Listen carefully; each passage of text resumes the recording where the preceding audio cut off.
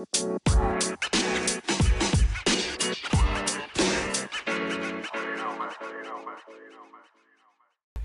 guys, and welcome to Overtly Casual, the podcast brought to you by myself, Dak, and my brother, Tyler. Today we're going to do the fourth volume of Two Guys, One Closet, appropriately named, because there's two bigger dudes now in my tiny closet. I'm here with Lane, who, if you're a follower of the podcast and of my Twitter, you know that Lane has been in the military for over a decade, right? 12 years. Yeah, so we're looking at 12 years in the military, multiple deployments, and today the real objective for me is to pick his brain on what got him here, and then we're going to talk about some fan questions, some listener questions, and Twitter questions, and we'll shout those guys out. So without further ado, guys, give a hand to Lane. What's up, man? Hey, man. So I'm Lane. I've been in the Air Force 12 years, like I said. I'm a E6 technical sergeant, testing for Master E7 the second time. I should find out here in a couple months if I got promoted.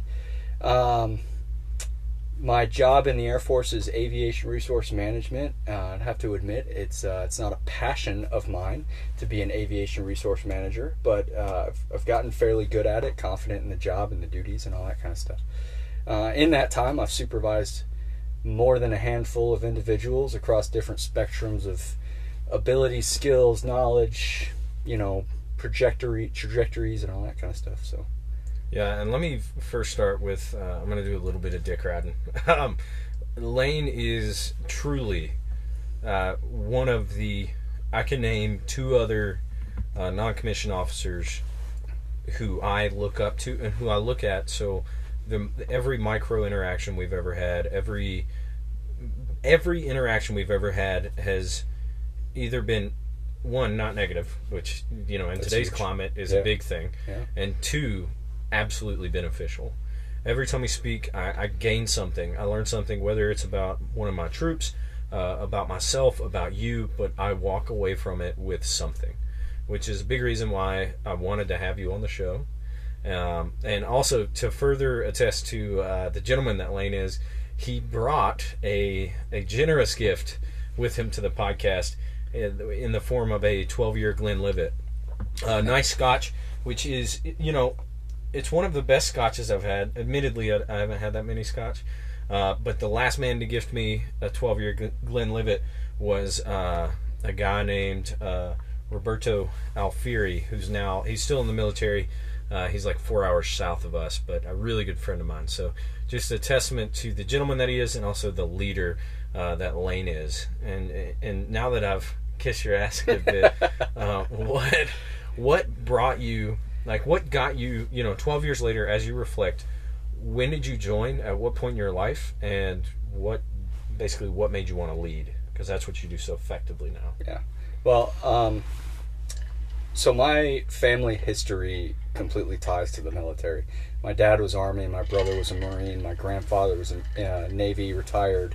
I have aunts and uncles that have all been in some various aspects in the military. So when I was a kid, probably around middle school time frame, I kind of realized that was the path that I was going to go on. It was just coming down to what branch I was going to join. For me, college was never an option. I wasn't a stellar student in school. I was the kind of kid that would figure out, okay, I have this amount of points right now in my class. If I get 16 more points, I get a C and I'm done. And that's kind of what got me through high school. I was born in South Florida. I moved to North Georgia about sophomore year, and graduated out of North Georgia, smaller town. So I ended up picking the Air Force because my dad was Army, and he said, don't join the Army. My brother was a Marine. He said, don't join the Marines. So I came down to Navy or Air Force, and every interaction I've had with Navy, and no offense to any Navy listeners, but they're different is the political way of saying it. Both of us having spent time in Africa at various Navy bases, you can kind of relate to that experience there. So I feel like I made a good choice joining the Air Force. Kind of was still the military path that my family holds, but it was my own path, the Air Force path. I joined in 2006. Let me rephrase. I technically signed the papers and joined the Air Force in the 2006. I didn't effectively put my heart into the Air Force until around 2010. Mm-hmm. So I spent a good 4 years floundering around in the Air Force, not really sure, hating my job, not wanting to learn it, being difficult on supervisors, kind of the airman that you don't really want to supervise. Were you a 4-year enlistee or a 6? I was a 6. So I joined in 2010 and still had 2 years to kind of write my course to be able to re-enlist. Because the way I was going, I wasn't going to be even allowed to re-enlist. Shit. Yeah, it was real bad. Actually, the turning point for me was around the time I was offered an Article 15. And we can get into that story. That's a real good one. Where I kind of realized, I better figure this kind of Air Force thing out because I don't really have anywhere else to go. Yeah. So what was the defining, like, what was the, so you spent 4 years being a shithead. Yeah. Effectively. 4 years being a shithead. What changed for you? Was it a supervisor? Was it a personal life experience, near-death experience, whatever? What was it? It was a culmination of a bunch of factors, actually. And like most big life-changing decisions and stuff like that happen, one, it was maturity. And a lot of things that airmen have that I've experienced when they become new in the Air Force is a maturity issue. And that's just a natural human thing. It's very rare that you get that 18-year-old that's super mature, ready to be adult and that kind of stuff. So I grew up a little bit. A lot of where I grew up was Balad, Iraq. Balad was also known as Mortaritaville. We got mortared about 10 times a day during the time that I was there. So that kind of, not really near-death experience, but that kind of realization that I'm not invincible helped. I got back from Iraq and I met my wife, Holly. Obviously a girlfriend at the time when we first met, started dating and all that kind of stuff, and I realized I have somebody that I kind of care more about. It's not just about me, and need to figure out how to support her, help her and all that kind of stuff, and be more mature for her. And on top of it, a supervisor, Jen McIntosh, who really went out of her way to realize that my issues were a maturity issue and not just, I just want to show up and be a asshat, for lack of a better term. So she would point out things that I was doing that was just kind of asshattery, and say, hey, dummy, fix yourself.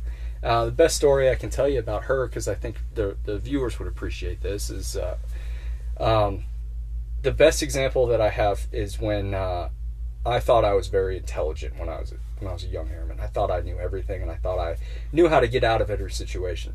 So what I would do, one of the many things I thought I was getting away with, was I would pay 1 month of truck insurance and get the little card that says your insurance is good from April till October, or however many 6 months is, right? And then I would stop paying it. But I had a little card that said, I have insurance till October. I'm not paying it anymore, but the card says I have insurance, right?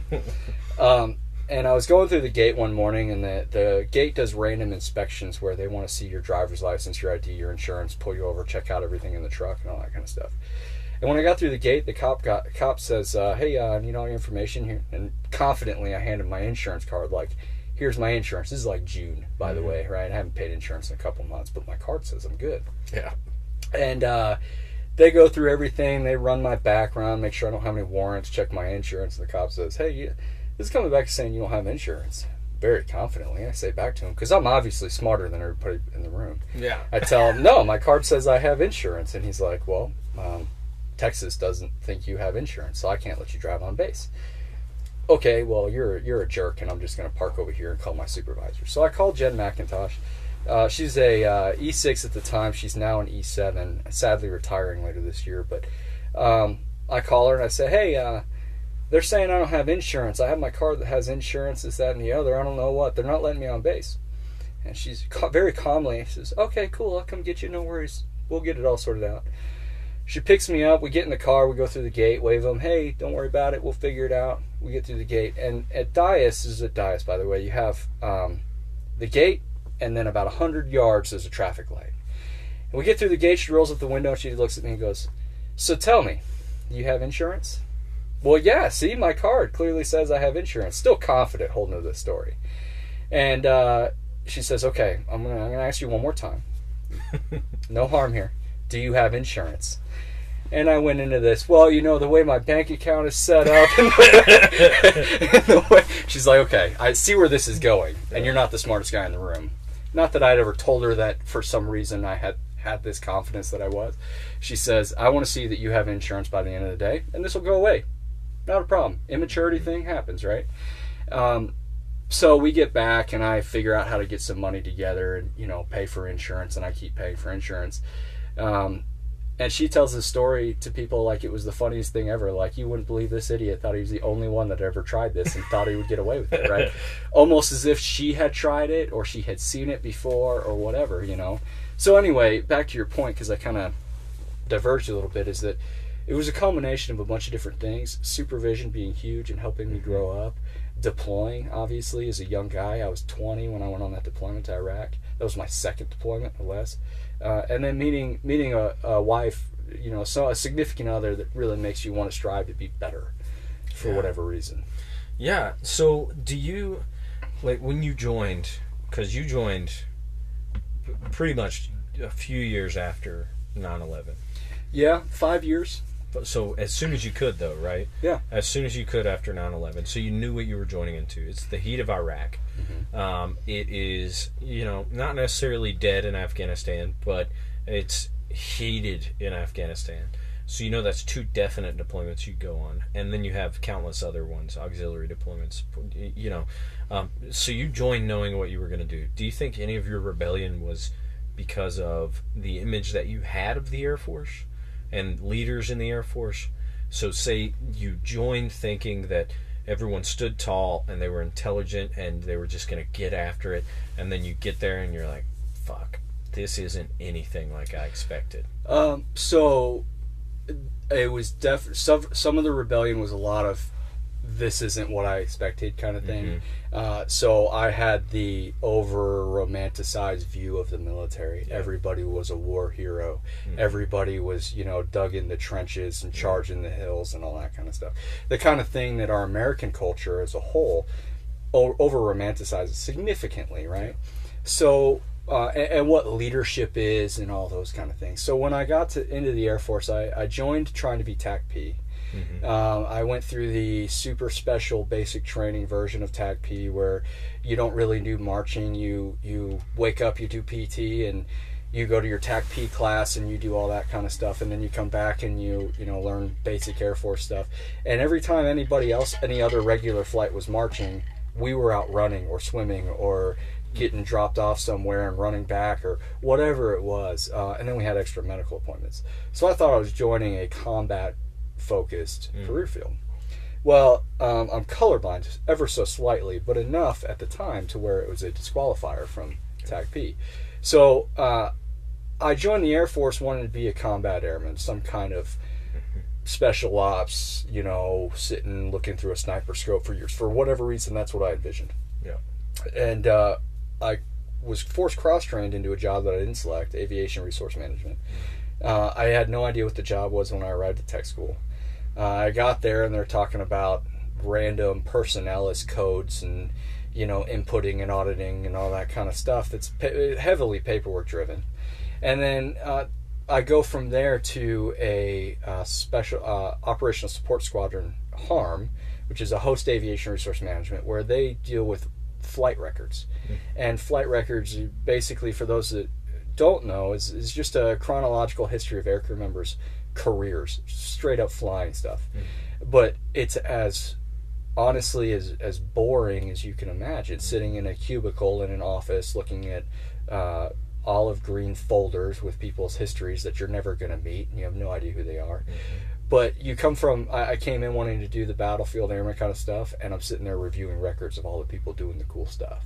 Yeah. So there was a significant amount of, you know, disgruntled, you know, why am I here? I'm not doing what I wanted to do kind of stuff.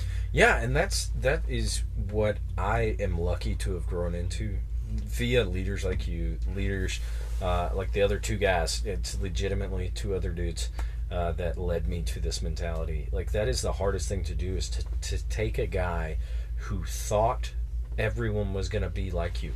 Everyone was going to be like Jan. Everyone was going to be like, I hope I am, right? everyone's going to be gung-ho, they're going to be fit, they're going to get after it, everyone's going to be a warrior, right? Regardless of the position they fill, right? The profession of arms, right? Right. And that is the hardest thing, is taking someone who has been let down at every single level.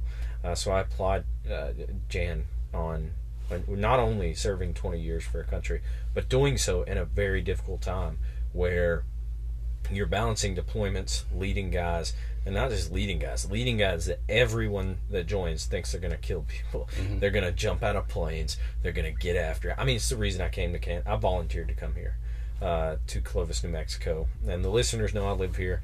But I volunteered to come here because some jacked chief, Chief Scanlon, he's retired now, but mm-hmm. So Chief Scanlon that drove this huge Hummer, he came down to the base that I was at previously for training, and I was the distinguished graduate of the class, and he's like, dude, you need to come to Canton, and you need to go to this specific squadron, the one we're at now. Mm-hmm. He's like, dude, Ranger's going to jump out, going to secure the airfield, you're going to jump out next, you're going to do your job, blah, blah, blah, blah, blah. So he pitched me this whole thing, and it was exactly what the recruiter gave me, you know?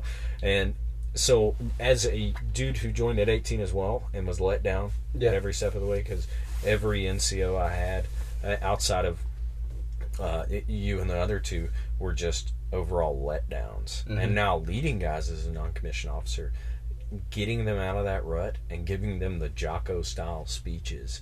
I've had various folks on this podcast already from different career fields, one being services. I know that people give Airman Leadership School a super bad rap, but I think it was the best thing that ever happened in my Air Force career, because I got to get out of this operations world and see the guys that were maybe in supply and hated it. Yeah. And then it gave me an opportunity to inspire them and say, hey man, no, here's why nothing happens without you. Here's why nothing happens without the guys that are willing to, as tedious and boring as it feels, right? And I'm sure you learned this along the way.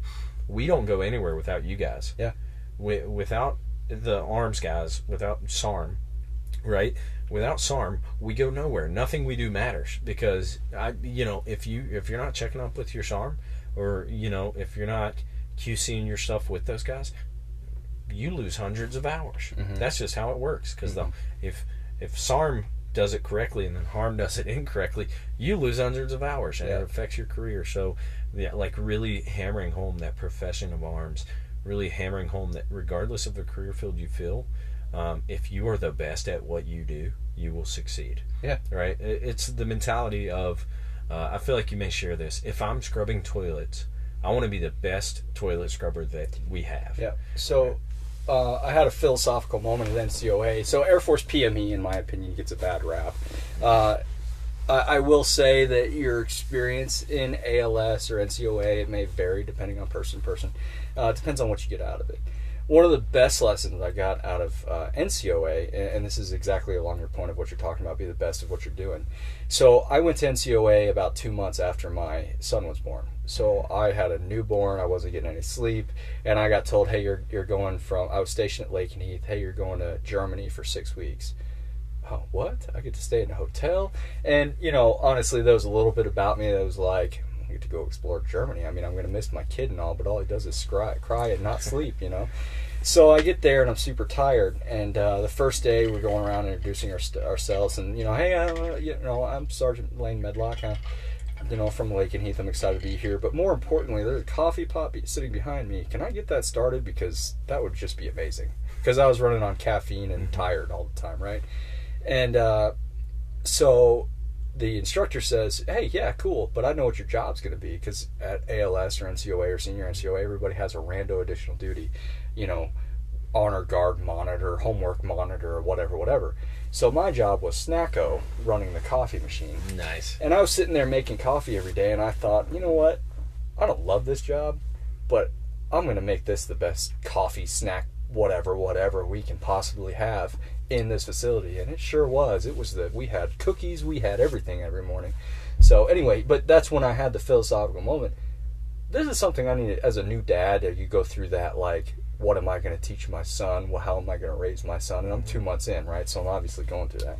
And I thought, this is something I need to remind my son. It doesn't matter if you're a janitor at a place, a Major League Baseball player, a violinist, or a dude making coffee at Starbucks. Be the best whatever it is that you are in your current capacity. Yeah, 90% is showing up, and that's something that... so I have a bone to pick with not Air Force PME, Professional Military Education, for those of you listening that haven't been in the military. I don't have a bone to pick with PME itself. I have a bone to pick with how people treat PME. Yeah. It is brushed off by guys that have been in for 2 decades, and it's brushed off, and they're giving you, so I'm a huge fan of Jocko Willink. Do you follow Jocko at all? So, you told me about his podcast. I haven't listened to it. I've been listening to yours too much. I haven't had time to listen to everybody else's. Hey, I'll take it. So Jocko Willink is he spent 10 years, I believe, enlisted with the SEAL teams, and then he spent 10 years as an officer with the SEAL teams. And everything that he preaches, he led Task Unit Bruiser in Iraq. He led TRADET, the training detachment, I think on the West Coast. Yeah, he was on the West Coast. He was a Team 1 guy. But, so, this guy, he knows, he's been there, done that. He's got, 12 deployments, combat deployments, too. Every day he goes out, he doesn't know if he's coming back. And everything he preaches, it is word for word, in some cases, exactly what Air Force PME teaches. Well, yeah, and PME isn't just pulling it out of a hat. That stuff is heavily researched. It's extremely good information that people just brush off as Maslow's hierarchy of needs is one of my favorites. And people just see that as a goofy pyramid. Why do I care about somebody's... Because it's the top one is self-actualization, right? And to most people, that's what is that, third eye Buddhist stuff? I don't... self-actualization. But if you actually understand what the term is, understanding what your ideal picture of your best life is, when it's put into those terms, it's oh, yeah, my best life, yeah, I can figure out what that looks like for me, and why do I care about all these baseline feelings or whatever? But anyway, Maslow's hierarchy of needs is one example of many in PME that people just hear and they're like, this is stupid, I don't need to know this at all. Johari's window. Yeah. Johari's window is mine because being a dude that my standard is always higher than the people that are supervising me, right?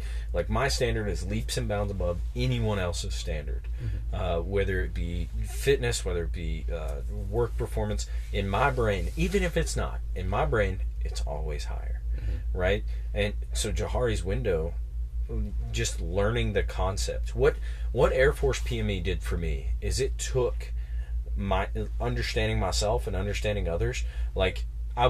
Before I went to Air Force PME and before I started studying leadership so intently, right? And I hope I'll continue to do it for the rest of my life, even after I leave the military here in about a month. What it did for me is it took the moments where I was like, man, that guy, whether it be an officer, enlisted, whatever, where I looked at guys and I said, that guy's just a fucking idiot, right? And that's what I would do, and I'm sure you did as a young guy. Man, that dude's just fucking worthless. Fuck that guy. It allowed me to go from fuck that guy to, man, that guy really micromanages me. And here's how I can get the leg up. I can satisfy that dude's needs. And I'm teaching this to my guys currently as I get out. Some dudes, when they tell you, when you're wearing your flight suit jacket and it's zipped down past the name tag, some dudes that come around and hey man, according to blah, blah, blah, this document, you need to have it at this point. Some dudes, all you need to do to win them over, to satisfy them, and to get all of their respect, and to have, really, it's kind of manipulative, to have a manipulative power over them, is say, thank you, sir, and zip it up to where it's supposed to be. Yeah. That's it. And so that's what Air Force PMA gave me. It was the tools to not only recognize why I thought someone was an idiot, but to figure out how to handle them and work cohesively with them. And CRM, crew resource management, that's huge in what we do. Not only in what I do, but what you do as well. And you've seen it in multiple deployments. You've seen that if one one cog in that machine is jacked up, if it's the flyers, or if it's the ground guys, or if it's SARM, or if it's anybody in that unit or that supports that unit is jacked up, it completely affects the entire unit. Absolutely. So figuring out how to grease that squeaky wheel, misusing like the term of the squeaky wheel gets the grease, right? But if you figure out how to grease that squeaky wheel and win the dude that you think is a douchebag over via simple things, zipping your jacket up, cutting your hair on time, right? Yeah. I keep a good haircut, not because I want to have, short hair, but because it's going to give me way more capital. Yeah. With these guys. So Air Force PME, it's a carbon copy of Combat Leadership. Are you familiar with Army Manual, I think it's 1022? No. Your father, was he a Vietnam guy? Or no, no, he was after Vietnam to early 80s. Okay. Yeah. So him being an Army guy, he may know Army, it may be a manual or a pamphlet, regardless. In the manual, and this is something else that the Air Force PME gave me, it talked about in this. Now, mind you, this manual was written in the 50s. I think it was 5 to 8 years after the end of World War II. World War II, where tens of millions of people were killed. All the combat colonels, the guys that had seen the action, these dudes, we deployed for 4 months. Right? These dudes deployed for 2, 3, 4 years. Yeah.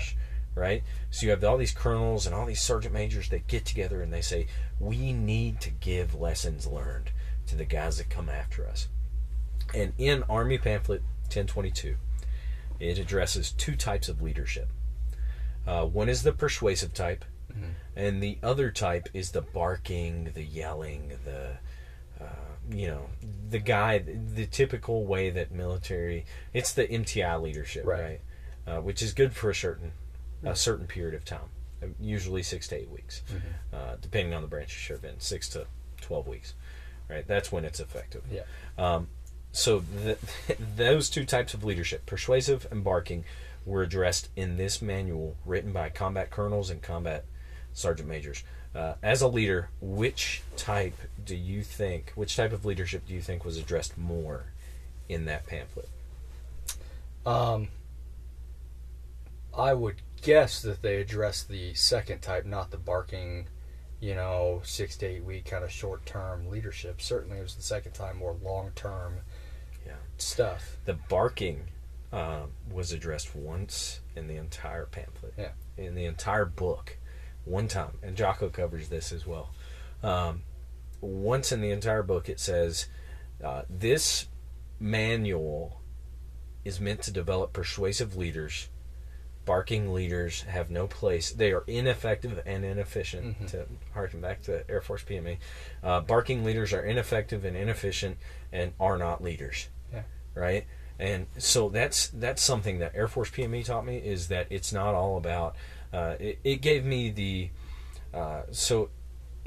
ability to recognize that the only times I'm going to yell at guys, the only times I'm going to scream at dudes is, 1, if they're about what they're doing is about to kill themselves. 2, what they're doing is about to kill someone else. Or 3, they're so far away they just can't hear me. and that's exactly what Jocko talks about. So Air Force, that's my bone to pick with how Air Force PME is received. Because if a dude comes out of Air Force PME, or any PME for that matter, because we have the distinct privilege to attend all services PME, I have a bone to pick with the guys that, the E7s, E8s, E9s even, that say, oh yeah, PME, oh, Levito, blah, blah, blah, oh, you kissed ass, didn't you? It's like, man, I got a bone to pick with you because now I know just how shitty you are. Yeah. You took nothing from it. So it makes me happy to hear that, having the leadership of Jan and the leadership of your wife, that's what a lot of people don't understand, is having a significant other in your corner. So what my wife does is anytime a deployment or, we get alerted or I got to go do some shit, training, TDYs, whatever, she goes, okay, babe, just go do man shit. Like, make me proud. having that in your corner Yeah. versus the individual that's maybe not as receptive, like, and not like, so you're 12 years in now, you're filling a leadership billet, you're getting into these roles that maybe require less deployments. So maybe your wife is like, hey, maybe you should, slow down, focus on this, that, and the other. But the bad version of that is, oh God, you're leaving me again. Yeah. Make you feel guilty and all that kind of stuff. Yeah, that's not helpful, and that's not a healthy relationship. Yeah, I'm so thankful for my wife. Me too. I think my wife sees more in me than I do on a very regular basis. She sees my any kind of ability or any kind of future that I have. She sees more potential in me. That's the word I was looking for, than I do. I see myself as a guy that I'll make master eventually and retire at 20 years. She's like, no, you could probably make chief. So we were actually having a conversation yesterday about, I can't wait till 20 and I can be retired. She's like, you're not getting out of 20. What do you mean I'm not getting out of 20? I don't want to move around. She's like, no, you're good for the Air Force. You're going to be okay. You're going to stick around. You know what I mean? So she's driving me. It's a significant support out of that. Not the negative bringing me down. Oh, why do you have to go on this deployment again? That kind of stuff. So, yeah, and that is something they are. I think they get a bad rap. I know I give them a lot of shit. Dependents. Mm-hmm. I give them a lot of shit because my wife, she's a veteran, and I look at maybe how my wife treats me, and she understands. She was an intelligence analyst with the Air Force Special Operations Command, and so she gets it. I give them a lot of shit when it's like, maybe they don't understand. Well, why do you need to go on these deployments? It's like, yo, you don't understand the stuff we're doing, yada yada yada yada. So, but they are truly, when we praise them too much, I'm like, oh well, they're not the unsung heroes, but truly, they are the unsung heroes. Mm-hmm. They're exactly what keep us going. I can tell you right now, if do my wife was not willing to put forth the effort and the resiliency to stick beside me through, I know right before my wife got pregnant, I'd gotten back on Christmas Eve from a deployment, and I came back and it was like nothing. It was like, hey, sweetie, like, how are you? Like, give me the hug, cry a little bit. Yeah. And we just went back to our normal life. Yeah. Other guys, I've heard their experiences, and it's, 2, 3, 6 months of adjustment back to it. Mm-hmm. And it's, that sounds rough. I couldn't imagine it, to be treated like an outcast. And so the wives that do it right and they don't seek that, my favorite thing is the wives that are like, not posting on Facebook to the spouses' pages, but posting on Facebook for their hometowns. Yeah. You know what I'm talking about? Yeah. They're like, my husband is deployed and he is at war. And it's like, come on, man. Like, first off, one, you're opening your OPSEC, okay? Yeah, right. And two, okay, you're just going to make me judge your husband right now. Yeah. Yeah. But to get back on track, so you have these revelations, if you will.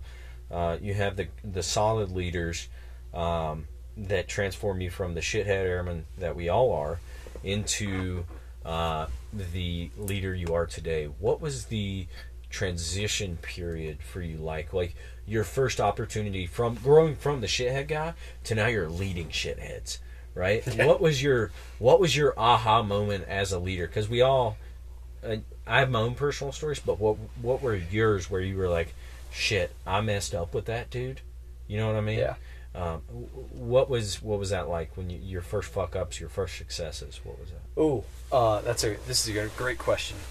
So I'll start with saying that there were a lot of learning curves and a lot of mistakes.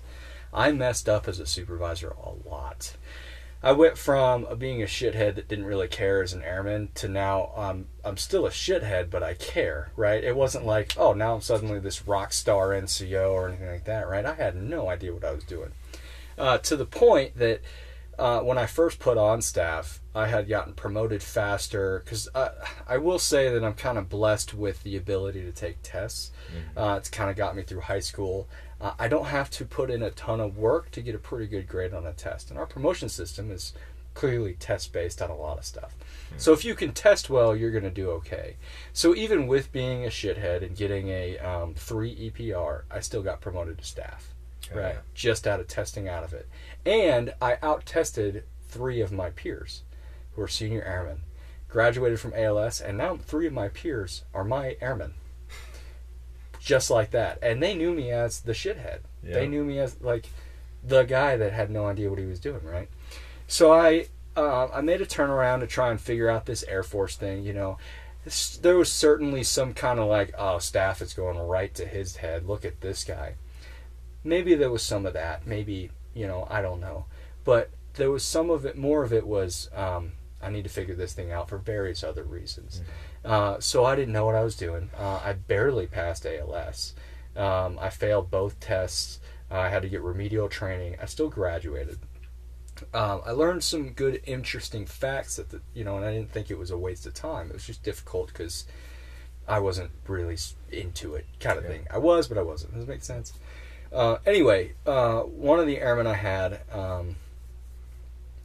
was a couple years later at Lakenheath. She was the airman in charge kind of thing because there was no NCO there. And I showed up and I had like this kind of a bigger head. I knew what I was doing. I had just come from Korea where I was a squadron superintendent as a staff sergeant, So my order of I made it and I fucked up are kind of reversed. And I'll get to that story in a second. So I get to Lakenheath and I have an airman that's in charge. She's kind of corrected everything. Everything is kind of working to the best of her knowledge of what she thinks it should look like. And I get in there and day one, hey, nice to meet you. This is wrong. That's wrong. We need to fix this. We need to go over this. And I want to review this stuff, right? So instant first impression is like, what is the deal with this guy? He just shows up and he wants to correct all of my issue, all the things that I have going right. And, it's a terrible, like, introduction kind of thing. And I learned that now. And the rest of our interaction for the next year was kind of based off of that. I will say that, in my opinion, leadership management of any variety is a 51-49% relationship. The leader supervisor has more tools and they own 51% of the relationship. So if a relationship is bad with a subordinate of some variety, I tend to look at the leader and say, what are you doing here? Why aren't you figuring out and adapting to the airman? The airman still owns 41% of that relationship and allowing the person that's in charge to have the authority to be there. But the airman, the NCO is the one they're the adult in the situation. There's not a better way to say it, but that's what it is. Yeah. So anyway, in that relationship, I didn't have the 51% rule, and I was failing that person. She needed to adapt to me. I was the NCO, and everything she's doing is wrong, and she doesn't know what she's talking about, and it was terrible, right? And that was a significant learning curve. In Korea, the year before that, I became the squadron SEL as a staff sergeant. We had a master sergeant that got emergency leave back home and wasn't coming back, and the squadron commander said, you're the guy, we're going to Alaska, let's go. So we went from Korea to Alaska for 3 months, and I was in charge of about 7 people, AFE, Intel, and my guys. And I was like, I've made it. I figured it out. They see something in me. I'm managing people. I know what's going on. I'm trying to figure out how to write bullets to take care of them. Because at a very early age, I had early age of an NCO, I had a natural desire to take care of people. I don't know where that came from. It just came out of nowhere of this, like, I need to figure out what they need and figure out how to get them taken care of. I have no idea how to write bullets, but I'm going to write them bullets. I have no idea how to write medals, but I'm going to write them medals, right? So that came real fast. And in Korea, they saw that I was trying to do all that for all of my people, and I was fair. It wasn't just SARM winning, if whoever had the greater package, and I tried to set them up for success. And I learned a lot of that kind of stuff there. Tried to do the same thing at Lakenheath. It failed terribly. Supervising your friends was a significant thing to overcome because I knew them already. And we weren't friends anymore. We were to an extent, but at the same time we weren't because I wasn't allowed to be with them, thanks to Jen McIntosh. She drew the line in the sand and said, this is the deal. So I knew them, so it was easier to take care of them. Maybe that's where that came from. I still have failures. I still have things that a more recent guy that just separated from the Air Force a couple months ago. I did everything I could to try and figure out that guy, to figure out how to make him the most successful human, whether he's civilian or airman, I could. And I still walk away thinking, all right, I had a personal relationship with that guy, as in we could communicate more than other supervisors in the past have been able to, but I still have a mental failure of he didn't continue with his career the way he wanted to, and he's a civilian earlier than he intended, based off of personal life decisions of some variety. But at the same time, I own the 51% share, so there's still that personal failure on my end that I'll take with me. It's fine. I've learned from it, Other successes that I still have, the failures outweigh the successes in my mind. I see a success and think, hey, I did good on that one, but I still have 10 other ones that I have to figure out, So I tend to over-focus on the failures. You're speaking of extreme ownership. That is Jocko Willink. Oh, really? Yeah. His first book that he wrote with Leif Babin was called Extreme Ownership. And that's exactly what you're talking about. And this is what I brought up with leaders, not only in my past, but in my current unit. In our current unit, I've brought this up of if we're failing a guy, if a guy's doing terrible through a training program, what are his instructors doing? How has he been set up? We get these guys knowing that they're not up to par with the standard that we set. Because we came through that same pipeline. We showed up to this base and we're like, fuck. We got to forget everything. We have to relearn it, and it's going to take some hard work. That 51, I've never heard the 51% versus 49. It enables you to always take extreme ownership. Because if your subordinate also sees that they own 51%, right, and they still respect customs, courtesies, and letter of the law, right, then they also own it. And then if they jack up, well, it's their fault, and if they jack up, it's your fault, and then it goes further up the chain. Like, what is your boss doing? And not to a micromanagement level, but to a unit culture level. What's going wrong that's influencing this exact failure? Absolutely. We can't let guys get lost in the numbers. Absolutely. We have to understand that these decisions that are made at the top level have second, third, and fourth order effects, even deeper than that. Excuse me.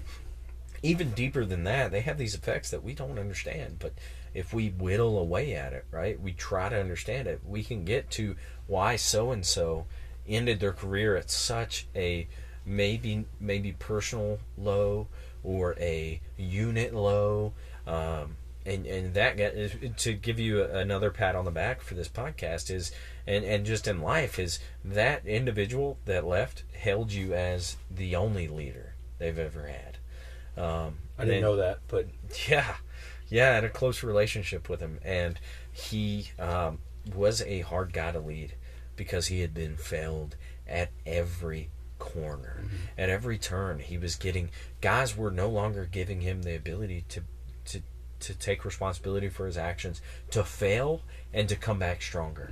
They were just like, okay, you failed, and now we expect you to continue to fail and fail at a higher level. Like, it's almost like a staggering pyramid of like, this failure was here, but your next failure is going to be way up here, and it's just going to build, and then at your highest feat of failure, we're going to kick you out, right?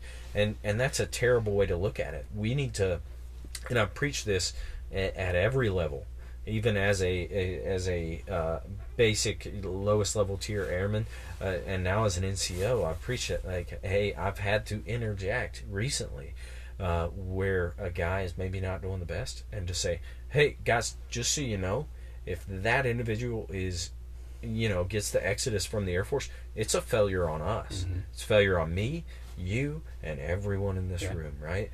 And so that is essentially what extreme ownership is, right? We talk about like maybe fitness, right? If you have, there's elements in the book Extreme Ownership, and exactly what you're talking about is this. It falls in line with this. Teaching the idea that discipline equals freedom. We as men, if we're disciplined, right, with fitness, if you're disciplined with your fitness, you have the freedom to drink that beer, drink that scotch, I got a 90 today, so I'm enjoying that. That's what I'm talking about. You were disciplined, right? So you have the freedom to, and you ran inside, right? I think I heard you speaking of that. Mm-hmm. So for guys that aren't here in Clovis, we have tornado level winds daily, and we can't run outside.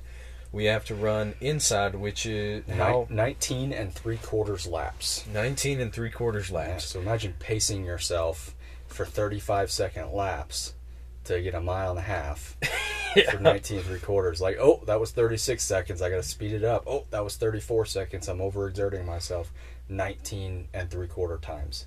Yeah. It's really, and I've ran inside myself, and it does suck. But if we're disciplined, we often hear guys that say, "Oh, it's harder running inside." Yeah, it's still a mile and a half. Yeah, it's the same. It's the same distance. To me, it was the same. Back when I was, I've now left the role of physical training leader, PTL, whatever we call it, and unit fitness program manager, UFPM. I've left those roles, but when I was filling that role and I was training our guys that were maybe stressed out about running inside versus outside, it's like, hey, it doesn't matter where we run. You know why? Because we run. Yeah. Right? And so we're disciplined in our fitness. We have the freedom to say, oh, it's 30 knot winds. Cool, let's run inside. Yeah. I'm going to make that my bitch. Yeah. Or if we're disciplined with our finances, right? We have the freedom to buy that nice-ass truck outside, right? Or that bottle of scotch for a podcast. You have the freedom because you've been disciplined in it. Yeah. And that's with every facet of life.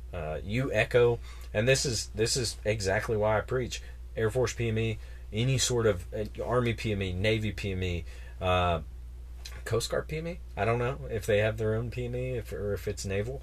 They do. Yeah. They have their own. Yeah, they have their own. That's pretty sweet. But like all of those PMEs, they preach the same philosophy of extreme ownership. Yeah. Like if you mess up, it's your supervisor's fault. Ultimately, it ends up at the highest level, right? It ends up at Chief of Staff of the Air Force. If his policies are impacting his airmen with a big A, if they're impacting his airmen, then it's going to impact his airmen, and eventually it's going to make it down to that guy that maybe could have done a little better. Yeah. Maybe could have still been in the Air Force. Maybe could have, even if it's the dude that's zipping up his jacket's a little unzipped. All it takes is a little bit of leadership, a little bit of extreme ownership. That guy messes up. That's my problem. So I have two things. One story I want to tell about that guy that we were talking about that has since became a civilian. First introduction with him, I've been in the squadron for a day and a half, and I think this is a cool story. I don't know if anybody else will, but it was one of the most like perfect responses I've ever had. I think I've ever had. And this guy was in the commander's office, and I was in there. The commander had never met me before, and he was being issued his administrative demotion. He was going from senior airman to A1C. And it was a rough day for the airman, and I was there to support the airman. I don't care what he did. I don't care what he's going through. He's still a person, and he still has feelings of what he's going through. Well, he gets read all of his information of what's going to happen and you know why and all that kind of stuff. And at the end, he has to sign. Well, he's in blues, and in blues, there's not really a good pocket for a pen. And also, he's distracted with other things, so he forgot to bring in a pen. So the commander says to him, okay, well, this is the part where you have to sign. And the commander signs it and has a pen in his hand. And he reaches down and realizes he forgot a pen and doesn't have a pen. And he says, stands back at attention and says, sir, may I borrow your pen to sign?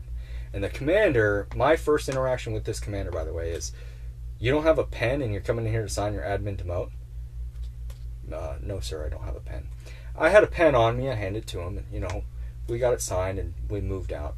And as we're walking down the hall, this airman looks at me and says, I'm sorry, sir, that was really embarrassing. I should have brought a pen. And the response that I had, that for me is just, I will always remember it because it was so perfect. I turned to him and said, hey, buddy, no one wants to be good at getting admin demoted. I don't expect you to be good at that to remember to bring a pen.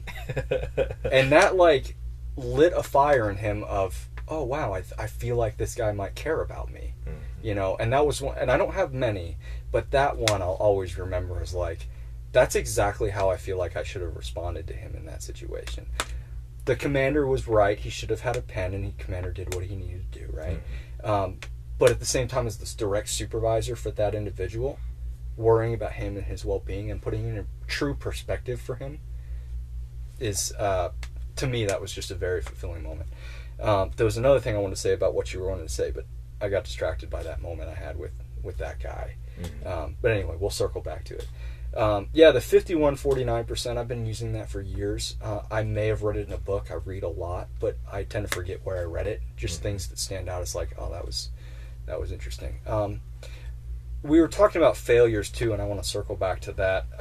Something that I've failed with a lot, and I feel like a lot of people can relate to, is along the lines of when you're in charge of somebody that is difficult to get along with, not in that they're challenging, or mainly it's a personality thing. That person is annoying. That person is frustrating. That person's likes and dislikes are completely anti-mine. Has been the biggest challenge as a supervisor to me, to be able to, we have nothing in common. We don't have the same interests. Your personality drives me crazy. Trying to get past that, I still don't have the answer, and if you do, that would be amazing. But that's rough. That's a hard challenge to kind of figure out.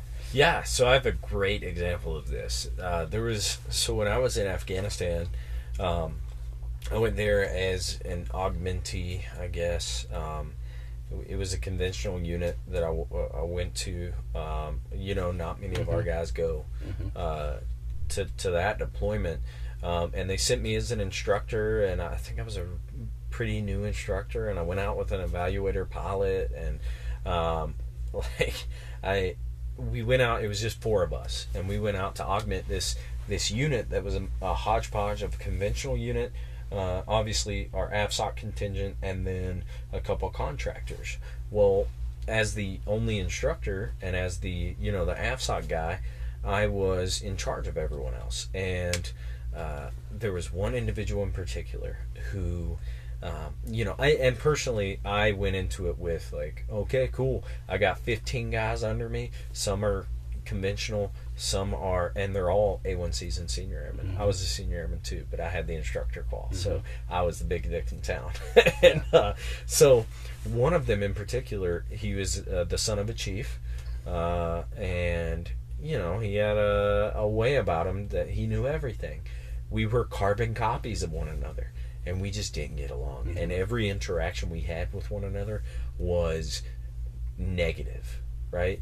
Even in moments now that I look back and I think, man, all he wanted was someone to teach him. Mm-hmm. All he wanted, he didn't know, because we came through the same pipeline up until I went to the command that I'm in now, and then he went to his conventional command, right?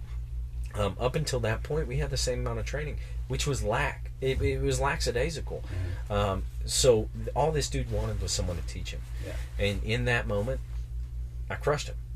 Like I came in, I was like, hey man, I'm just gonna observe this flight. Like I'm gonna get some instructor time, yada yada yada. And then during this flight in Afghanistan, I'm like, oh well, what's this?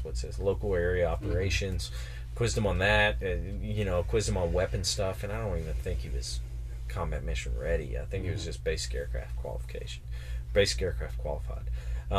And it was after I left, and I still feel bad it was a solid 2.5 months of every interaction we had was going to lead to a fist fight. Yeah. And it was after I left that I realized that employing that extreme ownership, what could I have done better with those people that I fundamentally disagree with, right? What box can I check with these individuals that will put me in a position to where I've won them over?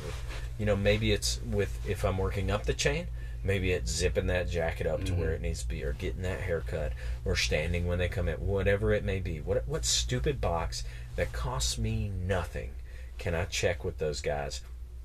And working down is the hardest, because you're in charge of 15 guys, and we're in a war zone. I'm the guy, right? Right. Working down is the hardest, because pleasing your superiors, super easy. I'll zip the jacket up. But if it's if it has to do with your job, and this basic aircraft qualified dude's coming in, and you've been in AFSOC for, at this point, it was almost 5 years, which in our community is an eternity. So, like, working down, it's just maintaining that 51 to 49. Mm-hmm. How can I take care of this guy? Yeah. What box can I check with this dude that's lower than me or at my peer level that is going to get them off my back? Because they may not even be on your back. Yeah. Right? Oftentimes it's just, maybe it's political, maybe it's just fundamentally as a man or a woman, maybe it is they like the Packers and you like who's the rival to the Packers. I have no idea. I don't follow football. I don't know. So they like the Cowboys and you like the the Redskins, right? Maybe that's the fundamental disagreement you have, but always recognizing within yourself that you're leading them. Yeah. Even if they're above you, right? You're leading them and adhering to that extreme ownership, that 51%, that every interaction you have. So Jordan Peterson, a philosopher, he's a professor at Toronto University, I believe. He speaks to this a little bit. He says, with regards to children, never let them do anything that would make you despise them, right? Yeah. I think that goes that way with airmen, with subordinates and peers. Never let them do anything that would make you despise them. Also, never let yourself do anything that would make them despise you. Yeah. Figure out what makes them quirk. It's kind of manipulative, sure, but you're manipulating them into growth. Yeah. And yourself into growth, I've gotten better over the years. That airman that I had at Lake and Heath, we just had personality issues all up the chain, right? And that was my first realization that there's something that I'm doing, right? It happened again a couple years later with a pseudo peer, same rank, but I was the person in charge. He was the incoming person, but we were doing turnover for 8 months. And he and I just had different philosophical views in life and the pursuit of happiness. And our Maslow's hierarchy of needs, self-actualization was a different picture, completely different, right?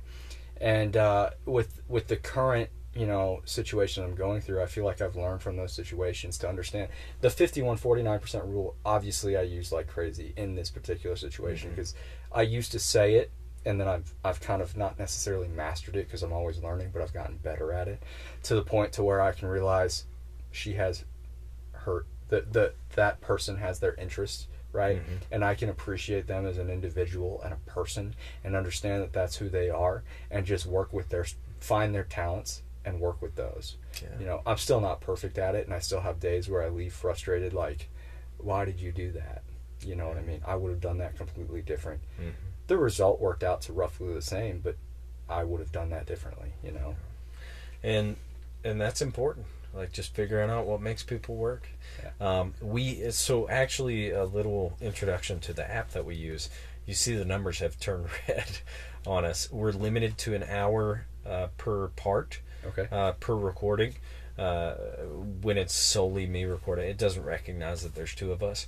So we're going to take a quick break. I know I got to piss super hard. So we're going to take a quick break, and then guys, we're going to be back with I want to continue this a little bit with what I tell my airmen and see how we meld up, and then we're going to jump into listener questions as well, if you're down with that. Super excited. So guys, enjoy. I believe it's called West. It is a piece of music that comes straight from the app. So we'll be right back with part 2 of volume 4.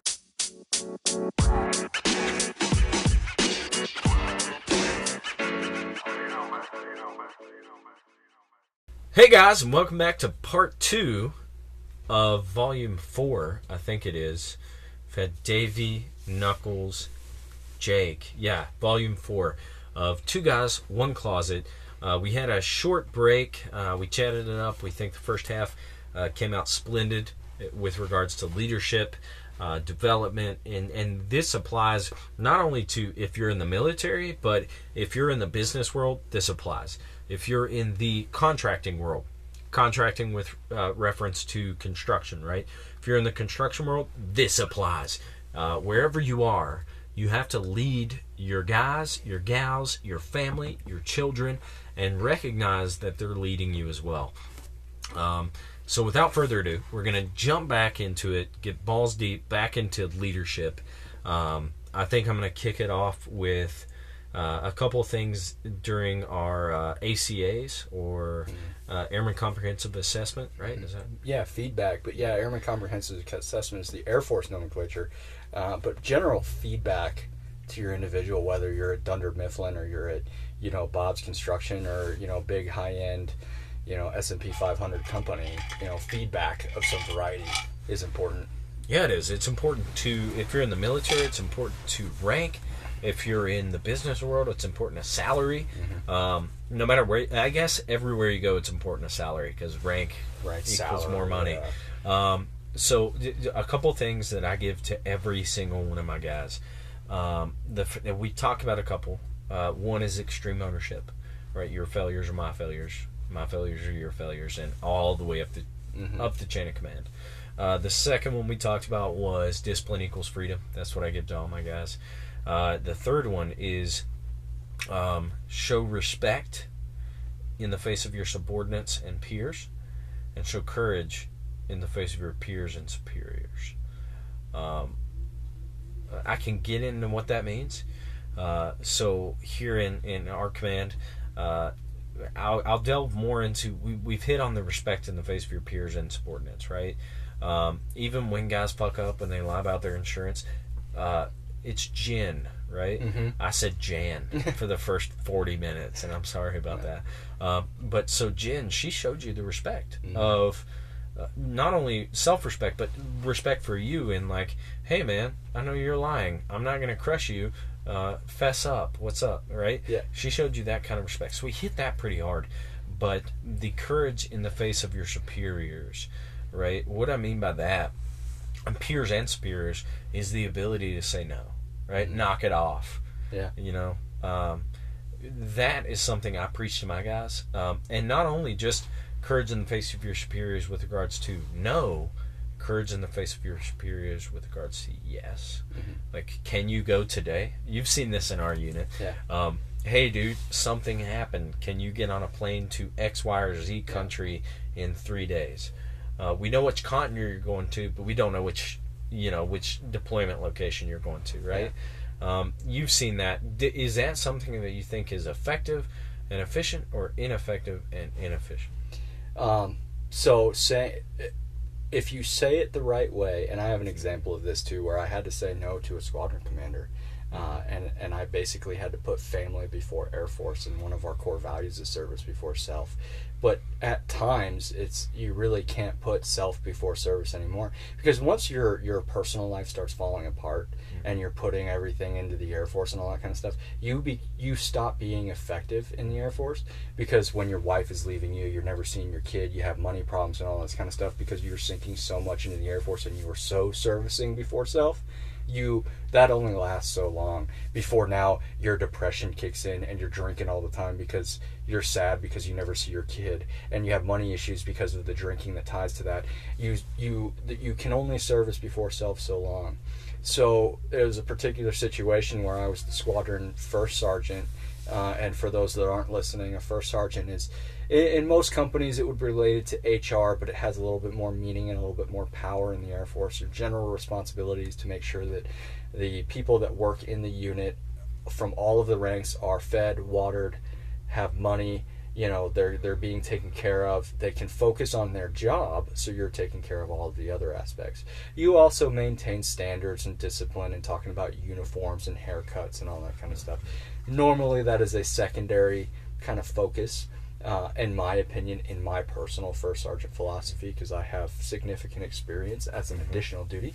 But while I was the first sergeant, I was approached by the squadron commander and said, hey, I need you on a flight tomorrow to Italy. We had a member that got injured while they were out there, and they need somebody to be in the hospital with them because nobody else is with them. I mean, I would love an all-expense-paid trip to Italy, but I had just gotten back 3 days earlier from a 2-month world tour, going to multiple combat zones, multiple locations. I had been back for maybe 4 days when I was asked this. And I had to talk to my wife and say, hey, how do you feel about this? And she was supportive and understanding, knowing what you needed to do. Her actual response was, well, I think they sell Louis Vuittons in Italy, so but it is what it is. But it's going to be rough. And at the moment, her tone in the situation was, I'm supportive, but I'm not happy. Made me realize I might need to push this one off and tell the commander truthfully, hey, I don't know if I can honestly take this in good faith and be productive in what I need to go do, where I need to go do it. So I don't think I'm a good fit for this, even though I was his first choice. And I could see that there was some kind of second guessing in that and a little thought of, but I also feel like he realized, because we had a relationship of, understanding, and we had just gone on this world tour together where he's like, okay, I get it. I'll find somebody else. If we found somebody else, it was a perfect fit for it as well, but saying no in a proper setting when you can. The other part of that, where I have failed this in saying no too many times, or saying no improperly, is I had a leadership that was constantly trying to task my people for extra this and duties there and this kind of stuff. They had valid intentions of trying to set up my people because they could see I was looking for opportunity to set up my people for promotions and progression and experience and all that kind of stuff. But there was also a limit of we can only take on so much because we still have a day job to do. We still have primary duties to do. So I couldn't send Airman Bag of Donuts to go, wash camels for a week for a volunteer opportunity while I had Airman Snuffy doing other stuff, whatever other playing soccer with kids. I still had primary responsibilities that my team was in charge of. I was told in feedback in that situation that I say no too much, and I lost my voice, if you will. He's just always going to say no. So I think saying no is definitely, to leadership, is a balance. If you're going to say no, you have to mean it and understand why you're saying no. Hey, I can't do it because I can't accomplish this mission that you're asking me to. Or if the no is, I'm not doing that because I don't want to, you might need to reassess your priorities and what you're focused on, and if your current spot is what you want. Yes, it goes in the same boat. You can't over yes stuff, because if you're just going to be a yes man all the time, you're going to also lose your voice because you're saying yes and then never fulfilling on all of those promises. So you gotta, I think it just comes down to a significant balance of understanding your people, understanding where your people want to go, and understanding your mission of what you need to do. Whether that's selling paper or, building computers, houses, whatever, input whatever industry you're in, you have to understand where your balance is. And as a leader, that's probably step number one of understanding who you're in charge of and understanding where your left and right bounds are. If yes, we can take more, and no, we can't take any more right now, and here's why. Yeah, man. That is, so you have, I've talked about Jocko a couple times, but Jocko Willink, his second book with Leif Babin is called The Dichotomies of Leadership. And so the balance you speak of, there's a dichotomy there, right? You can say no, but if you say it too much, you lose your voice. You can say yes, but if you say it too much, you lose your voice. And I think you said it more perfectly, more professionally, and more soundly than I could right now. And yeah, I think that you solidified and you really hammered home what I mean, what I'm preaching to my guys when I say, show courage in the face of your leaders and your peers, show respect in the face of your peers and subordinates, heavy emphasis on respecting and showing courage in front of your peers, because no matter what rank you are, E1, 2, 3, 4, you are either leading amongst your peers or you're being led amongst your peers. Who amongst you, when they speak, does everybody get quiet? Even when it's just a bunch of E4s or E3s sitting around. Who amongst you has the strongest word? I'll counter that, what you just said, with a reference to the great man theory from the early 1900s about different traits are derived more likely to be a leader of some variety. Charisma is one that comes up a lot. Do you think when there's a room of E4s or low-level, people in an organization, and you have that one person that has this significant charisma to be able to get a group's attention and talk about random and say what they want to say, whatever it is, their pointed topic? Do you think it's charisma, or do you think they have significant stock in that peer group or whatever group it is? Do you think it's a great man theory, or do you think it's that individual? I think more personally, it's on an individual basis, right? Because in some areas, I am not a great man. In some areas, maybe when I speak, others don't listen, right? Because if we're talking about cars, man, when I speak, you're not going to listen because it's going to be mostly like, I don't even know how to change the oil. I've changed oil once, twice. I could figure it out if you had me try, right? I could change a tire, do all that stuff. But I think it's a combination of, so we have positional power and personal power. Yeah. And at that level, it's more personal. Of course. Right? And so it's dependent upon what you're speaking of. That's a hard question to answer because leadership is a combination of being born with, and this is something that's evolved over my Air Force career, is I used to always think, because I was the guy with the charisma, I was a born leader. When I spoke, people shut up. When I spoke, people listened, right? So over my Air Force career, I realized that's only going to carry me so far. Yeah. So I think that leadership at its core level is at least 51%. At least 51% learned. Yeah. Leaders are built, not born. Yeah. And that is something, if you asked me 2 years ago if leaders were built or born, I'd say born. Totally born. Like, I'm from the mountains of Appalachia, and I started working when I was 12 years old. I was pitching asphalt. What were you doing? Working at the Dairy Queen? Full disclosure, I worked at the Dairy Queen too. But it's one of those things where there's, again, a dichotomy there. Yeah, and what my point about that is for leaders out there that are listening to this and trying to figure out the leadership thing, is twofold. If you think you've mastered leadership and you know all there is to know, you're behind. Because you will never know every single situation, every right move to do. The other part of it is to just identify who in the crowd of your subordinates is the one that everybody listens to. Because you have to persuade that person to follow you. If you can persuade that one person as a follower, the rest will likely fall in line around that, if quote unquote alpha, if you want to go that direction to identify what I'm talking about. But if you can identify in your crowd of 50 people, 50 subordinates, some are even leaders of those other subordinates in that room, and you know which ones you need to persuade to be on your side and which ones are just going to kind of follow along, which you have 4 that are going to follow along, 4 that are going to, you have to persuade, and the rest will follow. You really don't have to convince 4 out of 50 people. That's ALS in a nutshell. Yeah. That's ALS 100% in a nutshell. Yeah. You turn the Speaker of the House into your right-hand man, and all of a sudden you're the president. Right, by involving them in your decision, explaining why, and all that kind of stuff. I don't have to go individually to 50 individuals and get them to understand my philosophy of what I'm trying to drive this organization's direction into. There's 4 people that I need to convince. 4 people that I need to understand their wants and needs and make sure that we're on the same page. So I think we hammer that home beautifully, elegantly. The last thing that I brief to my guys during feedback sessions is the ultimate, like the all-encompassing. The capstone. Yeah, the capstone. We are a team. Yeah. Even if you forget your pin when you're receiving an emotion, we're a team. I'm there. Yeah. Doesn't matter. We're going to fix it, right? Next time you're not going to show up like that. But we're a team. In this moment, I'm not going to rip your ass. I'm not going to do anything like that.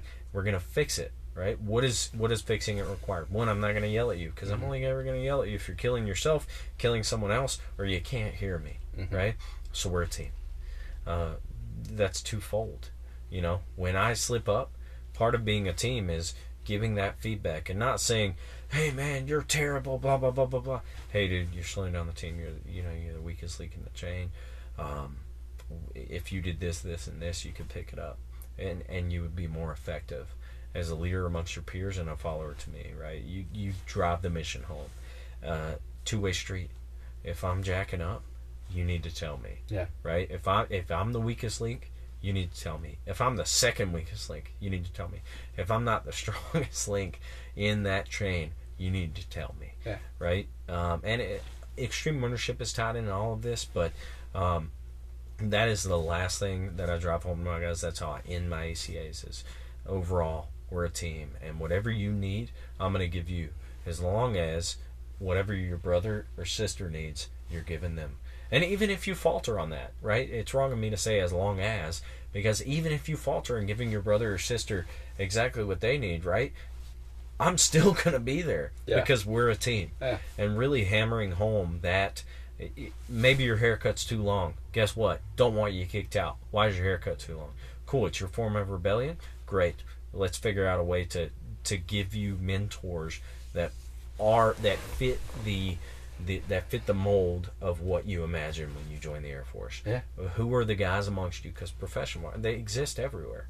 Mm-hmm. Whether you're in a STS, Special Tactics Squadron, whether you're in a operations unit, whether you're supports that operations unit, amongst you, absolutely are guys that stand tall, represent all of the core values, which I have an issue with how people say, some people say I'm too blue, right? And I counter that with, if being too blue is, say we're in godforsaken country X, Y, or Z, your survival chances in a, if we're driving down a route, right, and if your chances are higher when I'm in that, chances of survival are higher when I'm in that vehicle, if that makes me too blue, great. I'll be too blue. I'm okay with that. If during an indirect fire incident, so IDF, you've been mortared a shit ton of times. If I'm in a situation and your chances of survival are much higher when I'm in that mix, if that makes me too blue, cool, I'll be too blue. Mm-hmm. Like, great. Like, but that's just the lay of the land. Yeah. Right. The overarching thing, though, looking past the issues that I have, looking past personal conflict, looking past discipline equals freedom, past showing respect to your peers and subordinates and courage in the face of your peers and your superiors, the overarching theme is, and what wraps it all up, is we are a team. Mm-hmm. Do you have anything else to add to that? No, I like the team concept. I actually... I had a friend at Lake Neath that got into like making stickers, and one of the things I had them make was, and I had it above our door of our office that only we could see. You could see it from the inside, not the outside. It was a lowercase I with a little greater than sign, and all uppercase team, and it was basically team is greater than I kind of concept, you know. I don't think my people really cared much about it. It was mainly more for me to remember that the team is greater than me. Mm-hmm. You know, when you have a group of people, it's greater than one individual. You go, old saying of, you know, you go fast if you go alone, or go further, go together, or something along those lines. I can't remember exactly what it is, but it's along those lines. And I use that still to this day in my section and wherever I'm working. You know, we're a team, we're in this together. If somebody messed up of some variety, I don't care who individually messed up, I'd like to know so I can help them understand, because people don't walk into work saying, man, I really want to fuck this up today, you know? People, it's not human nature to just say that, right? So if somebody messes something up, they likely did it out of lack of knowing or attention to detail, or they're overtasked with things, right? So as a team kind of concept, we messed this up. We need to remember how to effectively do whatever it is that we failed to do, or something like that. So I definitely do that. I add to my ACA, it's more a question posed for the airmen.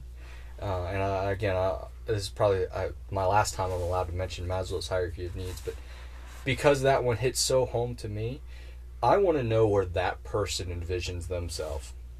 And I'm not talking the 5, 10, 20-year scope, because when you're talking to an 18-year-old or a 19-year-old, that's kind of a hard thing to envision, right? They're trying to figure out how to make it to 21. Yeah. You know, 5 years down the road, they're going to be old. 20 years down the road, I have no idea, right? So I pose the question of what is the perfect picture of what you want to be when you're 50 years old and retired, or 70-year-olds and retired. What does that kind of look like, right? Most of the time I get I'd like to have enough to where, I own a house and, this kind of stuff. I'd like a family.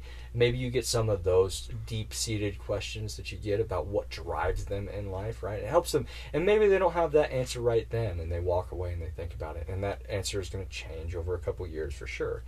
But the important thing you get out of that is if you have somebody that walks in at 19 years old and they say, I want to be Chief Master Sergeant in the Air Force, the highest ranking enlisted person in the Air Force, or I want to be Chief Staff of the Air Force, the highest ranking military member in the Air Force. This person has big goals. I need to set them up for success. I need to train them right. I need to make sure that they have everything they need to. But if you get the pseudo unmotivated person, their vision of complete happiness is having a 9-to-5 job where they show up every day, they crush their work, they have zero desire to lead anybody, they don't want to train anybody, they are happy making $40,000 a year for life, and man, they just eat that up and they just want to be the person that mops the floors, right? There are people out there that is their complete epitome of I have made it. Mm-hmm. Right? I live in a van down the river and I have fresh water and I see fishes and oh my God, this is amazing, right? Yeah. The problem you run into when you don't do that, and you notice a lot of my stories of things is things that I've failed at, mm-hmm. right? So this is another time where I have failed at this significantly. I would like to make Chief. My goal is senior. Chief is ideal. Mm-hmm. Master is the minimum, right? I have that kind of broken out. Not everybody is like that. There are definite people out there that want to retire as E6. They want to get that, $20,000 a year pension, and they are set. Man, I have made it, right? So when you have that person that they are happy being a janitor, and you're constantly feeding things that's trying to push them to Chief, they start getting disgruntled and miserable. Why? I just want to come in and do my job. I don't want to do all this extra crap. Why is this asshat giving me all this kind of stuff, right? Mm-hmm. I thought they wanted what I wanted, and there's no shame in what they want, and there's no shame in what I want. But it's different. It's a different path. You're not going to push somebody that wants to be a janitor. Why aren't you going to college? I don't need college to be a janitor. Yeah. So why are you talking to me about college all the time? You literally have no idea what I want in life. So you start to discredit yourself as your leader and as their leader and their supervisor and the person that's in charge of them. This person doesn't get me at all. They have no idea what I want. You know what I mean? So that's that credit kind of thing. And that normally gets some good conversations going when you're giving feedback. And again, no matter where you're at, if you work at Dunder Mifflin, you have a Dwight Schrute, and I use The Office a lot because that's my go-to workout show. But, if you have a person that's a Dwight Schrute who's just totally happy, Dwight Schrute's not good. You have a person that's totally happy being a paper salesman, and that's all they want to be. Kevin Malone, right? He's made it. He is where he wants to be. And you're constantly talking to him about assistant to the regional manager and, promoting him to giving him his own section and all that kind of stuff, right? He's not going to be interested in that. He's going to look at you like you're crazy. That's not me. Stop talking to me right now. I'm trying to do my job, Mm-hmm. So that's like I give them the tools. 51-49% rule. I talk about the team. I talk about the freedom that they can get. Master your job. The current wing commander at Nellis Air Force Base is a Brigadier General Rob Novotny. He was the wing commander at Lake and Heath. He wrote a very interesting article called "Be the Wolf." The basic premise of it is he was first term Airman Center is every new airman has to go to it, and they sit in there and they get briefings, and it's about a week long. Hey, welcome to the Air Force. It's kind of like a typical HR welcome to the company kind of briefing. They sit in there for a first week at their first base, and one of the days is they have lunch with the wing commander, the highest ranking person at a base. And one of the airmen posed a question to him: what do I need to do to make BTZ? And Colonel at the time, now General, kind of looked at him kind of funny. You've been in the Air Force for like 6 minutes, man. I'm not trying to discredit your motivation or downgrade you or anything like that. Your first task is to master your job. I don't give a rat's ass how many volunteer hours you've done, how many classes you're taking, what kind of benefits you're taking from the Air Force and all that kind of stuff. If you can't do the one job the Air Force has asked you to do, whether you're a sensor operator, an aviation resource manager, a crew chief, you name it. You know, if you're working at finance and you're volunteering all the time and you're taking classes, but you can't count to 10, I don't care how many classes or volunteer hours you've done. Not a given shit. So he kind of goes into that kind of stuff, and it's true though. So I talk to the airmen about that. I use more political terms when I'm talking to a 19-year-old and say, hey, volunteering is great, but you got a primary job here. Let's focus on that. So anyway, that's my general feedback that I go to. I set the standard. You need to learn your job. Everything else will come. Everything else that you want in life, whatever that van down the river looks like, it'll come. But you have to master the number one thing first. Master the craft. That's right. That's it. Yeah, man. God, that was a beautiful culmination to my feedbacks. Like, it's, I was, I'm thinking now, and I'm like, man, every airman that I have between now and separation, which is 34 days. Who's counting, right? Yeah, right. But I want to send this to everyone and say, hey, if you're thinking about even joining the Air Force, listen to this. And speaking of getting people that are not necessarily involved in this community, in this service, or this military, let's jump into Twitter questions. Sounds great. Yeah, Twitter questions. I'm pumped. I'm going to take a second and pull them up. Well, we do have some pretty good Twitter questions that were submitted. This first question comes from Ian Lowell. This is @IANJ_. He asks, what is your favorite place deployed to so far? And if you could pick one to go to next, where would it be? My dad's been gone for 20 plus years, or my dad's been in, rather, for 20 plus years, currently in Germany. Our favorite has definitely been Alaska, though. So not necessarily deployments as we know it, like Afghanistan, Iraq, Africa, yes. Deployments in the traditional sense. So my favorite, for various reasons, but my wife wouldn't appreciate it, was Korea. I had a great time at Lakenheath. So my career track has been Dyess, which is in Abilene, Texas, Korea, Lakenheath, and Cannon. Lakenheath in the UK, Cannon in New Mexico. Korea was an amazing time. So I didn't go to college. I joined at 17. I had to get emancipated to join the Air Force. But I went to Korea, and Korea was kind of the frat experience, at the same time learning it to master your craft. I had great leadership there. I had great opportunities. And in that time, we went to Alaska. Ian mentioned that it was one of his top favorites. I loved Alaska while I was there. My wife came out and visited me. We were newlyweds while we were there. Korea was just a great time. I loved the culture. I loved the time there. Favorite to go next is a little personal, based off of where I'd like my family and I to go to. My wife is a Nebraska alum, University of Nebraska in Lincoln. So Offutt would be nice. She's from San Antonio. I lived all over as a kid, so I don't really have like a home, quote unquote. Hurlburt would be nice for me. These are Air Force bases, so I don't know if Ian's dad is Air Force, but these bases would be nice for me. Professionally, I wouldn't mind a MAGCOM kind of position. That would be kind of nice, and those bases have what I'm looking for. Randolph in San Antonio, Hurlburt, Offutt not so much, but at the same time progression there, and good experience. The location would be ideal. Yeah, so Korea's weird, man. You have a combat introduction, right? Because they're still doing all these exercises where you're hitting MOP 4.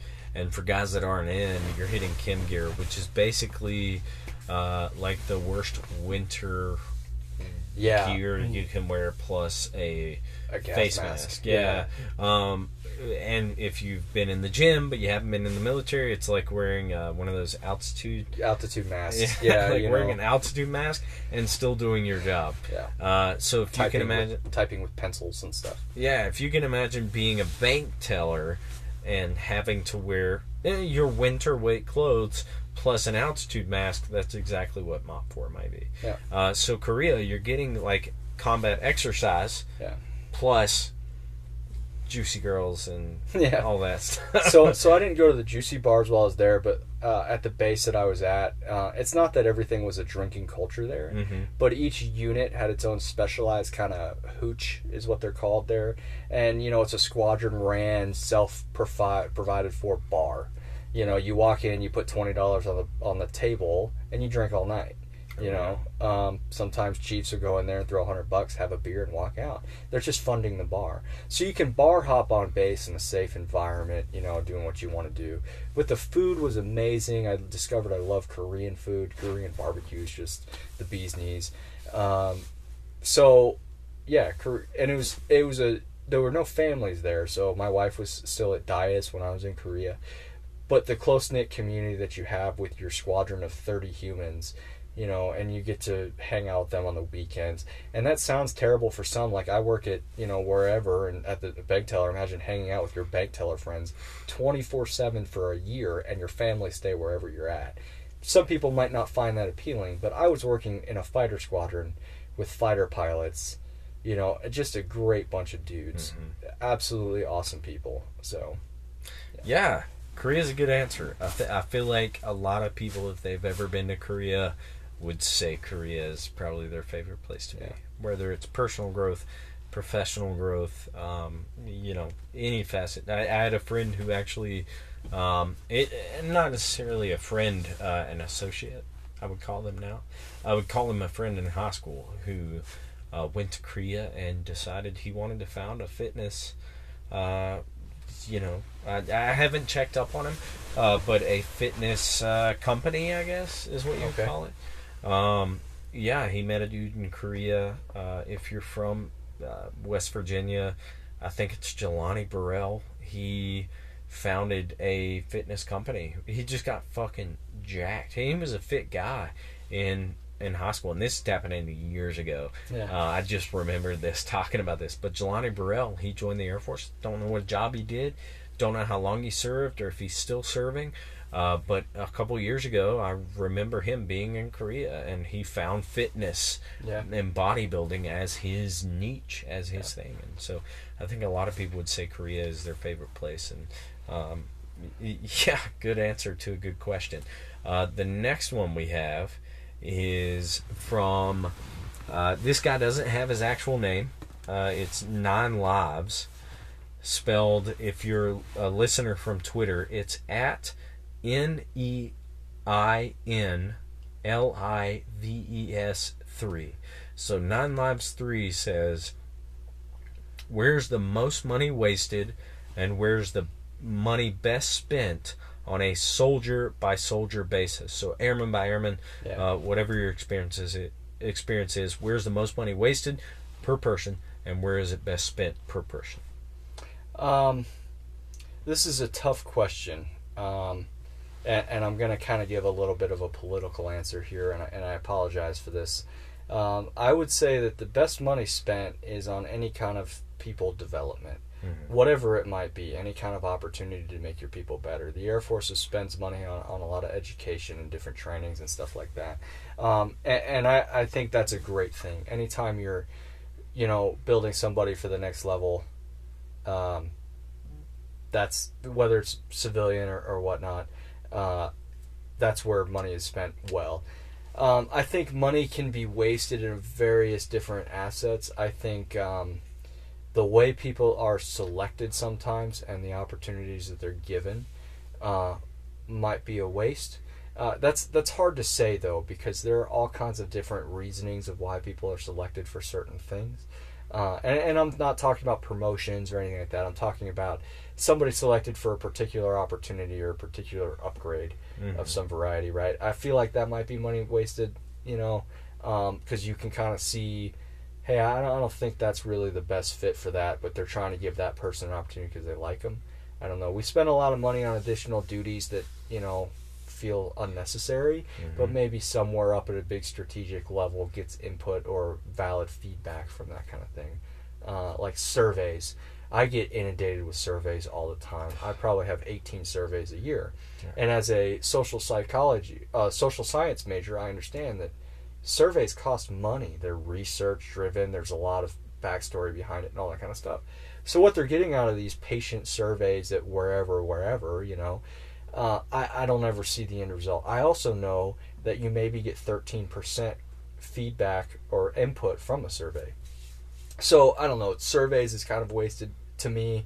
I see me doing these surveys and I never see actual responses.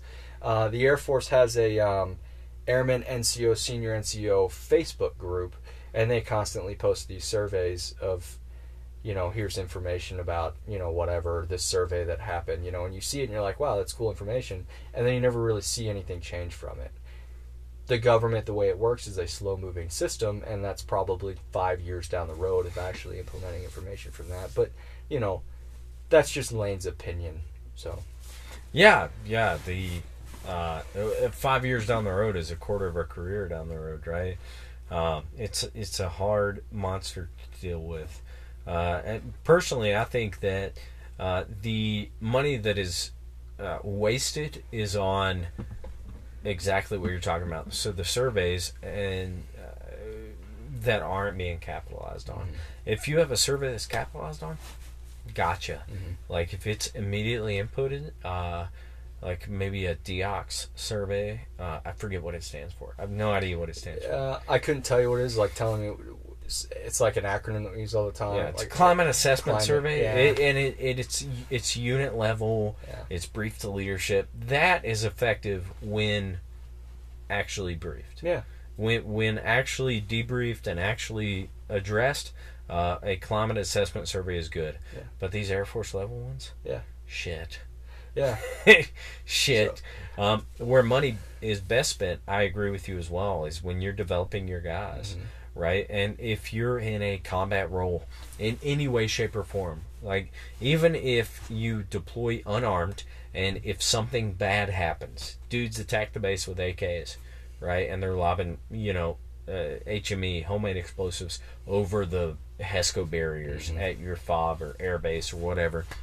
Wherever you may be, if we're investing in your combat training, we're investing in your ability to go to the Base Defense Operations Center and arm up. It's a good investment. Yeah. You know, so that's where money, I think, is best spent, is developing a warrior culture, especially in an Air Force where so many guys, I think it's, you know, it's maybe 1%. I think it's 1% sees any sort of combat-related duties. Especially in that Air Force where guys they deploy maybe to Iraq. I'm sure you saw this, but they deploy to Iraq, Afghanistan, and all of our other contingent locations all across the world, woefully unprepared, because they think, oh yeah, well I never got training for this, so I'm never gonna see this. And it's like, shit, man, you know, your embassy's been overrun, now you're being attacked. What's up? I think any investment in developing a combat mindset within the Air Force is an investment worth making. Maybe it doesn't pay off in that individual's 20-year career. Maybe it doesn't pay off, but in their airmen's and their airmen's careers, maybe it does. Right? And we've developed that warrior mentality. You know.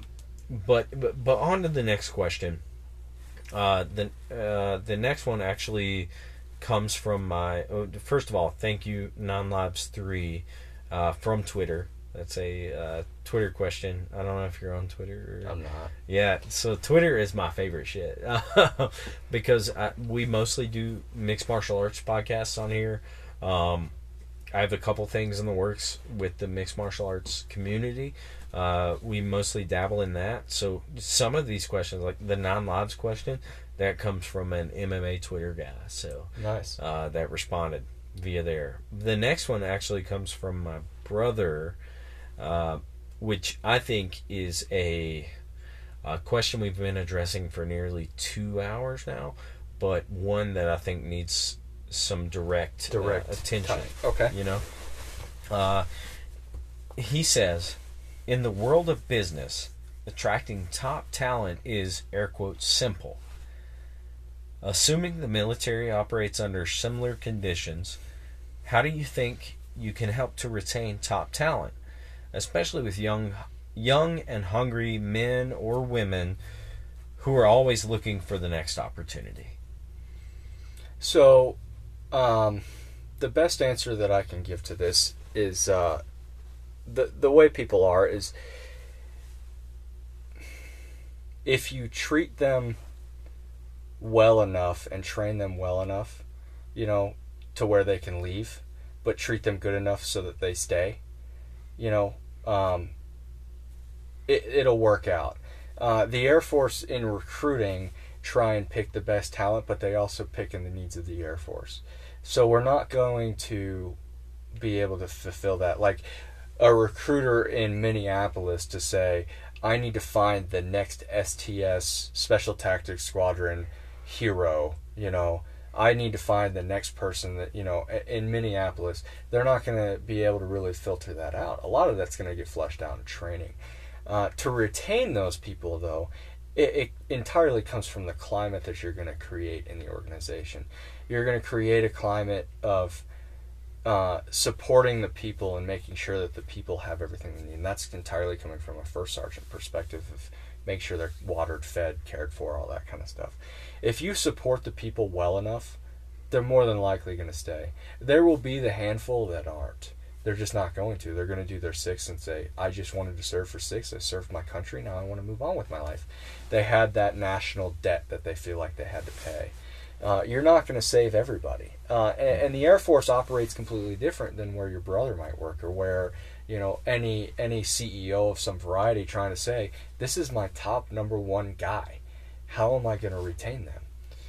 I think, for me, that question should be fairly simple to understand when you're in that situation. If I'm a top-level CEO at Apple, and I know that my number one guy, again, Bag of Donuts is always the hero, right? And Bag of Donuts is my number one guy, and I want to figure out how to keep him around. I should know him enough, or her enough, to be able to understand what they need to stay around.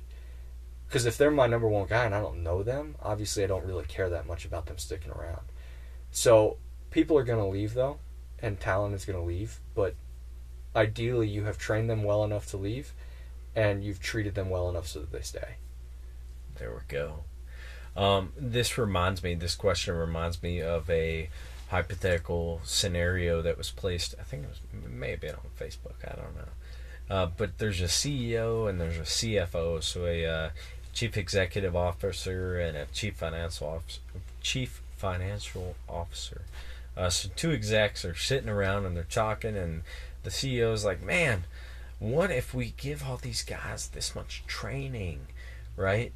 And we donate, or we spend this money, we spend this time, and we train these guys, and then they leave, right? And the CFO, hearing this, he counters. He says, what if we do not dedicate the time, the money, the training to these individuals, and they stay? Yeah. Right? And that's what that question boils down to. Absolutely. Is you just devote it, you give that individualized leadership, you give that consideration. You always consider that we're a team. You teach them discipline equals freedom. You allow them the responsibilities and the opportunities to grow. You dedicate the time, you dedicate the training, you dedicate the money, and if they leave, they left well. Yeah. If they stay, you reap what you sow. Yeah. I think you crushed those. Do you have anything else to add to those? Not to those particularly, but one last thing that I'd like to leave the podcast with today is my personal leadership philosophy about how I pretty much go through day to day in every situation. Try and recalibrate myself every day as I drive to work and understand this. And I read in a book once, and I wish I could remember the book's name, but it's the one thing out of this particular book that stuck with me. And it was a CEO that wrote the book, and he was asked, hey, can you write this book about your experience as a leader and give us your input? And I just kind of figure it out, right? I don't know what I'm going to write a book on. But a couple weeks later, he's sitting at a wedding, and it's one of his best friend for years and years. His daughter is getting married. So he's close enough to the front row, and he's sitting there, and he can see people shuffling in and lining up, and this book is for some reason on his mind. And he sees the groom standing up there with all his grooms, and as the bridesmaids and the best men and all them are kind of walking in and getting set up. he sees that, and it's a real pretty wedding, nice cathedral and whatnot. And in walks the bride, and the music plays, and everybody stands up, and it's his best friend walking his only daughter down the aisle. And they get all the way down to the end, and I get choked up a little bit every time I tell this story. It's kind of embarrassing, but he gets all the way at the end, and this CEO is sitting close enough that he can hear this exchange. And his best friend puts his daughter up on the stage, gives her a kiss on the cheek, and looks at the groom, shakes his hand, and says, "Take care of my daughter. She's all I have." And she comes back down and sits down, and the CEO says, "That's what leadership is." And I know it sounds weird, but what it is every individual that you'll ever supervise is a son, a daughter, a brother, a sister, a friend, a grandson, a granddaughter, any of those varieties. And their parent, or whoever significant person is, has walked them down the aisle, handed that person to your company, your organization, your Air Force, and said, "This is my only child. Take care of them." Right? And as supervisors, we are in that charge. The Air Force has given us that responsibility to say, "Take care of my daughter. Take care of my son." Right? So every person in our unit, I look at them that way. Right?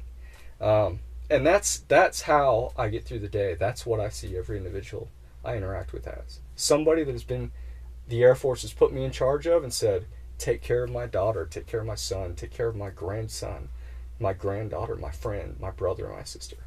So that's what helps me. And Lane, that is what makes you the best goddamn leader I have ever met. I appreciate that. Truthfully and honestly. I couldn't think of a better way to close out the longest podcast that we've ever done. So I win? You do win. You have won this. For the listeners, you will be graced by Lane's presence again next week, if you're free, next Wednesday. I got to check with the boss, but yeah, I'll let you know. There we go. So next Wednesday, we're going to have Lane back on, and we're going to talk about, and this, mind you, this was decided halfway through this. This was decided during the break that we had, that he'll be back, and we're going to talk about what truly led him here. So pre-enlistment, growing up, right? We'll dabble a little bit in how I grew up, how my brother grew up, and how Lane grew up. And it has been not only a pleasure but an honor to have you on this podcast, and something that if I can, I'll push to anybody that wants to join the Air Force, anybody that is in the Air Force or in the military for that matter, to listen to and to take from. And over sitting in this room, we have nearly 2 decades worth of experience of leadership and followership, more importantly, that have been put into these 2 hours. So I know I not only enjoyed it, but our listeners enjoyed it, and just thank you for being here. I really appreciate you having me on, and I really appreciate the listeners for this opportunity. So it's amazing. Guys, this has been Overtly Casual, Volume 4 of Two Guys, One Closet. Thanks for listening, and tune in this weekend for Tyler and I back, and then next Wednesday for Lane in his second appearance to here. So thank you all, truly, from the bottom of my heart. See ya!